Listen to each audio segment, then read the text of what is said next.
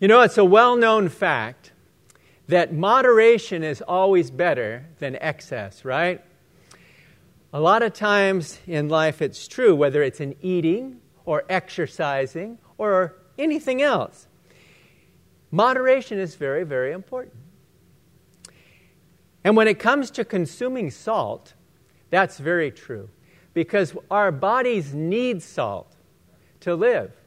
But if you get too much salt, you can have trouble with heart disease and strokes and heart attacks and things of that nature. So you want to consume the salt, but you don't want to consume too much salt. But in one area of life where there's no limit on the salt is in the Christian life, because we are called the salt of the earth as Christians.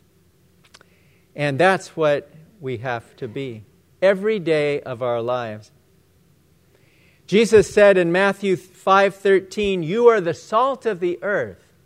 But if the salt loses its flavor, how shall it be seasoned? It is then good for nothing but to be thrown out and trampled underfoot by men."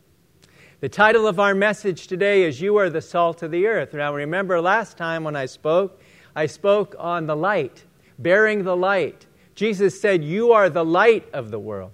In the same passage, he said, "You are the salt of the earth." So we as Christians are light and we are salt. We represent Christ in our testimony, in our witness, in the way we conduct ourselves in life. He wants us to be the salt of the earth. And that is so very important today. The 3 points we're going to look at today is, number 1, salt is a flavor enhancer. Number 2, salt is a preservative agent. And number 3, salt is a thirst inducer. The best description I have found in Scripture, in the Old Testament and New Testament, is the life and character of Job.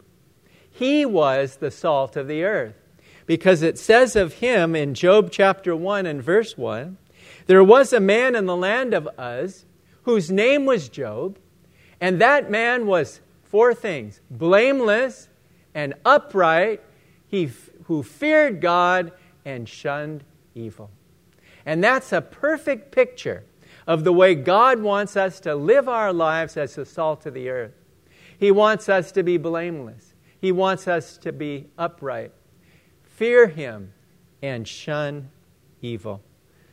Yes, Job is among the big 3. I don't know if you're aware of the scripture that talks about the big 3. The big 3 were 3 men: Daniel, Noah, and Job.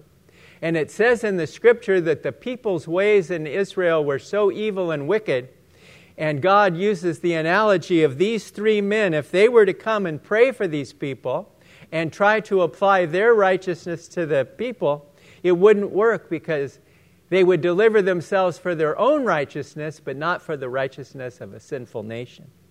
And so God wants us to be, in this corrupt and evil and dark days we're living in, He wants us to be the salt of the earth. You know, salt is very interesting because in and of itself, it's not very tasty. It really isn't. It enhances foods. You put salt on, it makes the food taste better. Now, if you were to take that salt shaker and start drinking it, or putting it down your throat, you'd gag. It wouldn't be good at all, because it's not supposed to be used that way. It's supposed to enhance, and it's supposed to give flavor. Israel Moore Avor said, "You are the salt of the earth." Remember that salt is used in association, not in isolation. And that's what it's all about. We don't isolate ourselves from the world. We associate with the world. We're not of the world, but we live in the world. And He sent us out to be the salt of the earth, to represent Him, and to bring the message of Christ to the nations and to all the people around us. But Jesus said if salt has lost its flavor, or lost its saltiness, as it were, it's good for nothing. Good for nothing at all. And when we're flavorful for the Lord, we bring the message to the nation. Bill McDonald once wrote, "Be a power for God in the world. Exert a beneficial influence for the glory of Christ. Be intolerant of anything in your life that might lessen your effectiveness for Him." That's how we lose our flavoring, if we lose our effectiveness for the Lord. And we don't want to lose that. We want to maintain our testimony. People know we're Christians. We oftentimes tell them we're Christian. And that means we have to live up to the Christian life. We have to live to the standards that He wants us to live. And it's so very, very important. I like what it says in Job chapter 6 and verse 6. He says this, "Can flavorless food be eaten without salt? Or is there any taste in the white of an egg?" Now, I personally like egg whites, but you can't just eat them by themselves. You got to add a little cheese. You got to put a little salt on it. You got to put some meat in it, or chicken or turkey or something like that, to make it taste good. Because egg whites don't have the taste. The taste is in the yolk. The yolk has taste, but not the egg white. And it's interesting how the Scripture mentions that. But he says if salt loses its flavor, it's good for nothing except to be trampled underfoot by men. Nowadays, we see salt used out on the roads, especially in climates of snow, where they oftentimes will salt the roads to make them easier and safer to drive on. John MacArthur commented, "Pure salt cannot lose its effectiveness, but salt that is common in the Dead Sea area is contaminated by gypsum and other minerals and can have a flat taste or be ineffective as a preservative. Such mineral salts were useful for little more than keeping footpaths free of vegetation." God doesn't want us to be flat Christians. He doesn't want us to be ineffective Christians. He doesn't want us to lose our flavoring. J. Vernon McGee in his commentary calls it losing your tang. You know, when you have something that tastes real good, it's got a tang to it. It's got a little kick to it, right? And we don't want to lose that for our Savior. We want to maintain it through our whole lives. In Mark chapter 9 and verses 49 and 50, the Lord Jesus said to His disciples, "For everyone will be seasoned with fire, and every sacrifice will be seasoned with salt." Verse 50, "Salt is good, but if the salt loses its flavor, how will you season it? Have salt in yourselves and have peace with one another." You know, in the Old Testament, they used to add salt to many of the sacrifices, and that was required in the Old Covenant, in the law. And here, it's interesting to me that salt is linked up with peace. And so when we're the salt of the earth, we need to be peacemakers. We need to promote peace in this world, peace with God especially. Yes, it's so very, very important. The question is, do you know any Christians that have lost their flavor? Do you know any Christians that have lost their tang? Have you lost your flavor? Have you lost your tang? So many times we can go through the motions. We come to church. We read our Bibles. We pray. We go through all the things that we know a Christian should do, but our hearts aren't fully in it. And He doesn't want us to lose that flavoring, that salt. He wants us to be the salt of the earth. Second, salt is a preservative agent. Before the advent of refrigeration, meat and other foods and different things salt was used as a natural preservative. We have refrigeration and all kinds of things, and of course nowadays they have artificial preservatives, and we look on the labels and we say, "I'm not going to buy that. It's got artificial preservatives. I'm not going to do it." We look very carefully now. Most people, when you shop at the store, you want to buy healthy food. But here, Salt is a great way to preserve food.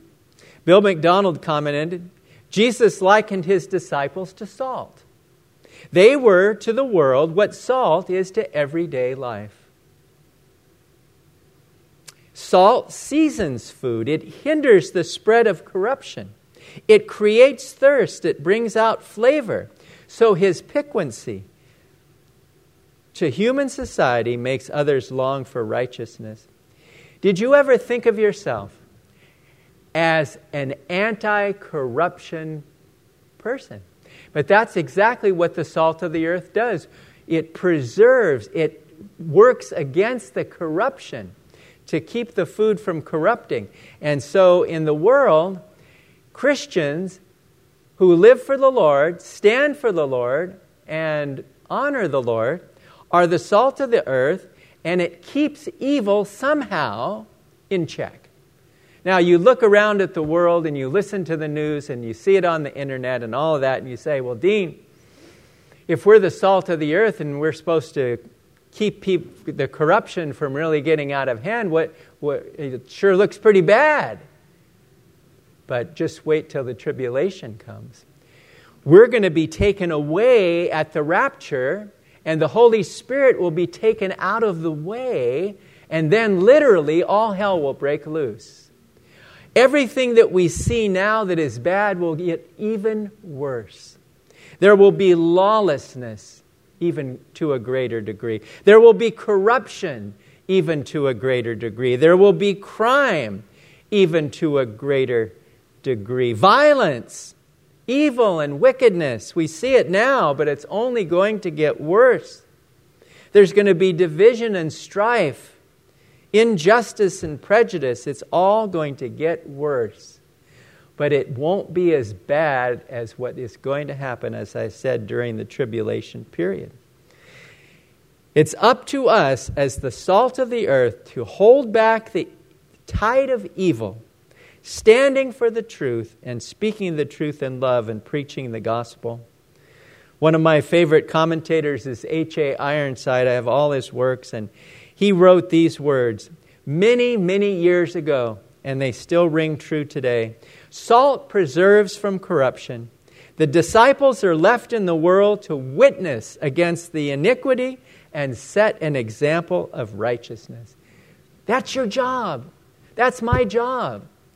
To witness against the iniquity and to set an example of righteousness. He says, savorless salt, like inconsistent Christians, is good for nothing. Wow, what a statement. Savorless salt, like inconsistent Christian, is good for nothing. You know, when someone says they're a Christian and doesn't live the Christian life, it sets a very bad example. And then if you have another person that is a Christian and living the Christian life, it confuses people. They say, well, this guy says he's a Christian, and this guy says he's a Christian. But I don't know, because this guy over here that says he's a Christian, I live like that. And this guy that says he's a Christian, he's kind of out there. Maybe he's extreme or something. But we as Christians need to be the salt of the earth in our workplaces, in our schools, in our neighborhoods, in our homes. And that's what it's all about, to be the salt of the earth. Did you ever notice that at work sometimes if somebody is telling an off-color joke and then you as a Christian walk in, what they do? Immediately cut it off. They cut it off because they know you're a Christian and they know it's going to offend you. So they don't continue it. And that's one of the ways that we hold back the corruption of this world. David H. Johnson wrote, sodium is an extremely active element found naturally only in combined form. It always links itself to another element. Chlorine, on the other hand, is a poisonous gas that gives bleach its offensive odor. When sodium and chlorine are combined, the result is sodium chloride, common table salt. Isn't that amazing? You combine these two things, so opposite, and they turn into ordinary salt. The substance we use to preserve meat and bring out its flavor Love and truth can be like sodium and chloride. Love without truth is flighty, sometimes blind, willing to combine with various doctrines. On the other hand, truth by itself can be offensive, sometimes even poisonous. Spoken without love, it can turn people away from the gospel. When truth and love are combined as an individual or as a church, however, then we have what Jesus called the salt of the earth. And we're able to preserve and bring out the beauty of our faith. That is so true. We have to have the balance. We have to have it. The balance of love for the sinner, but hatred for the sin. We have to have the balance of carrying the message of truth, but sharing it in such a way of love and grace and mercy. It's so very important. So salt is a flavor enhancer. Salt is a preservative agent. And now our third point today is salt is a thirst inducer. You know, when you eat or drink something with a lot of salt, it creates thirst. I tell you, if you want to do that, go get a pepperoni pizza, and you'll know what I'm talking about. There's a lot of salt in it. I love pepperoni pizza. It's my favorite. And put some black olives on it, and it'll be really good. But, you know, salt like that is interesting how it creates a thirst. And you know, when I used to run, I used to sweat so much. And I would have to drink water and drink these electrolyte drinks and everything like that. And it's amazing. And you have to, because if you don't, you can get dehydrated. And then that causes even more problems. But you need to have that salt. And when I was running in cross country and track, sometimes they would give the athletes salt tablets because they needed to get that salt back that they lost, because salt is in the sweat. And so the more you sweat, the more you lose the salt, and you need that. So it's really interesting how it works out. But when we talk about thirst, we talk about thirsting for Christ.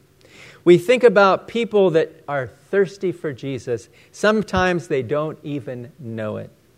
But we, as the salt of the earth, need to create that thirst. Greg Steyer of Dare to Share Ministries said, "Everyone is spiritually thirsty, whether they know it or not. Our job as believers is to provide that touch of salt that sparks spiritual dialogue with those who need Jesus, so that they will seek out His life-giving water." When we encounter a thirsty soul, we offer them not what we offer them, but we offer them the gospel, the message of salvation. That's the only thing that will quench a person's thirst spiritually. It says in John chapter 4, verses 13 and 14 of the story of the Samaritan woman, it says, Jesus answered and said to her, "Whoever drinks this water will thirst again. But whoever drinks of the water that I shall give him will never thirst. But the water that I shall give him will become a fountain of water springing up into everlasting life." You know, this woman said, "Give me this water. I don't want to come here to have to draw it anymore." But she was looking at the natural water. Jesus was talking about the spiritual water. The gift that He would give her changed her life in such a way as it quenched her eternal thirst. And that is what it's all about. Our words carry power and influence by the Holy Spirit. I love this verse in Colossians chapter 4 and verse 6. It's so practical and so encouraging. Paul writing says this, "Let your speech always be with grace, seasoned with salt, that you may know how you ought to answer each one." Not only should we be the salt of the earth, but our words should be salt as well. So may the Lord help us to take heed to the lesson this morning, that we are the salt of the earth. Not you will be the salt of the earth, you might be the salt of the earth. He doesn't say that. He says you are. Whether we know it or not, whether we want to accept it or not, we are the salt of the earth. It's our responsibility to be that flavor enhancer in life, to be the salt of the earth in our character, in our conduct, and in our conversation. It's so very important. And if salt loses its flavor, its tang, it's good for nothing. It's useless. And salt can be a great preservative. It can hold back corruption. And we need to do that. We need to stand for the Word of God. And we need to honor Him. And salt is a thirst quencher. People without Christ are thirsty. And nothing in this world can quench that thirst but Jesus. He's the only one. There's a commercial on TV that says, "Stay thirsty, my friends." Right? Stay thirsty, my friends. Why would you want to stay thirsty? You want to quench that thirst. And that's why a lot of people are thirsty in this world. And they're thirsting for the wrong things. They're looking in the wrong places to quench that thirst. And it just makes them more thirsty. And yet, when we present Christ and He quenches their thirst, they find Him to be all that they need. Shall we just close in a word of prayer? Our blessed Heavenly Father, we thank You that You have told us in Your Word that we are the light of the world and we are the salt of the earth. And we pray, Lord, that You will help us to think about this subject this week. Help us to meditate on it, Lord. How we can be the salt of the earth with our relatives and family members and friends and neighbors and co-workers and teachers and fellow students and just wherever we go, Lord. We pray that we'll have the aura of Christ, the fragrance of Christ, and we will have that salt, Lord, that the world needs today. We pray that You'll give us safety as we travel home. Help us to have a good fellowship before we leave. And then we pray that You'll bring us back safely for next Sunday. And we pray that You'll bless the Harvest Festival coming up next Sunday. We look forward to that as well. And we just pray for Your richest blessing on our lives today. In Jesus' precious name, amen.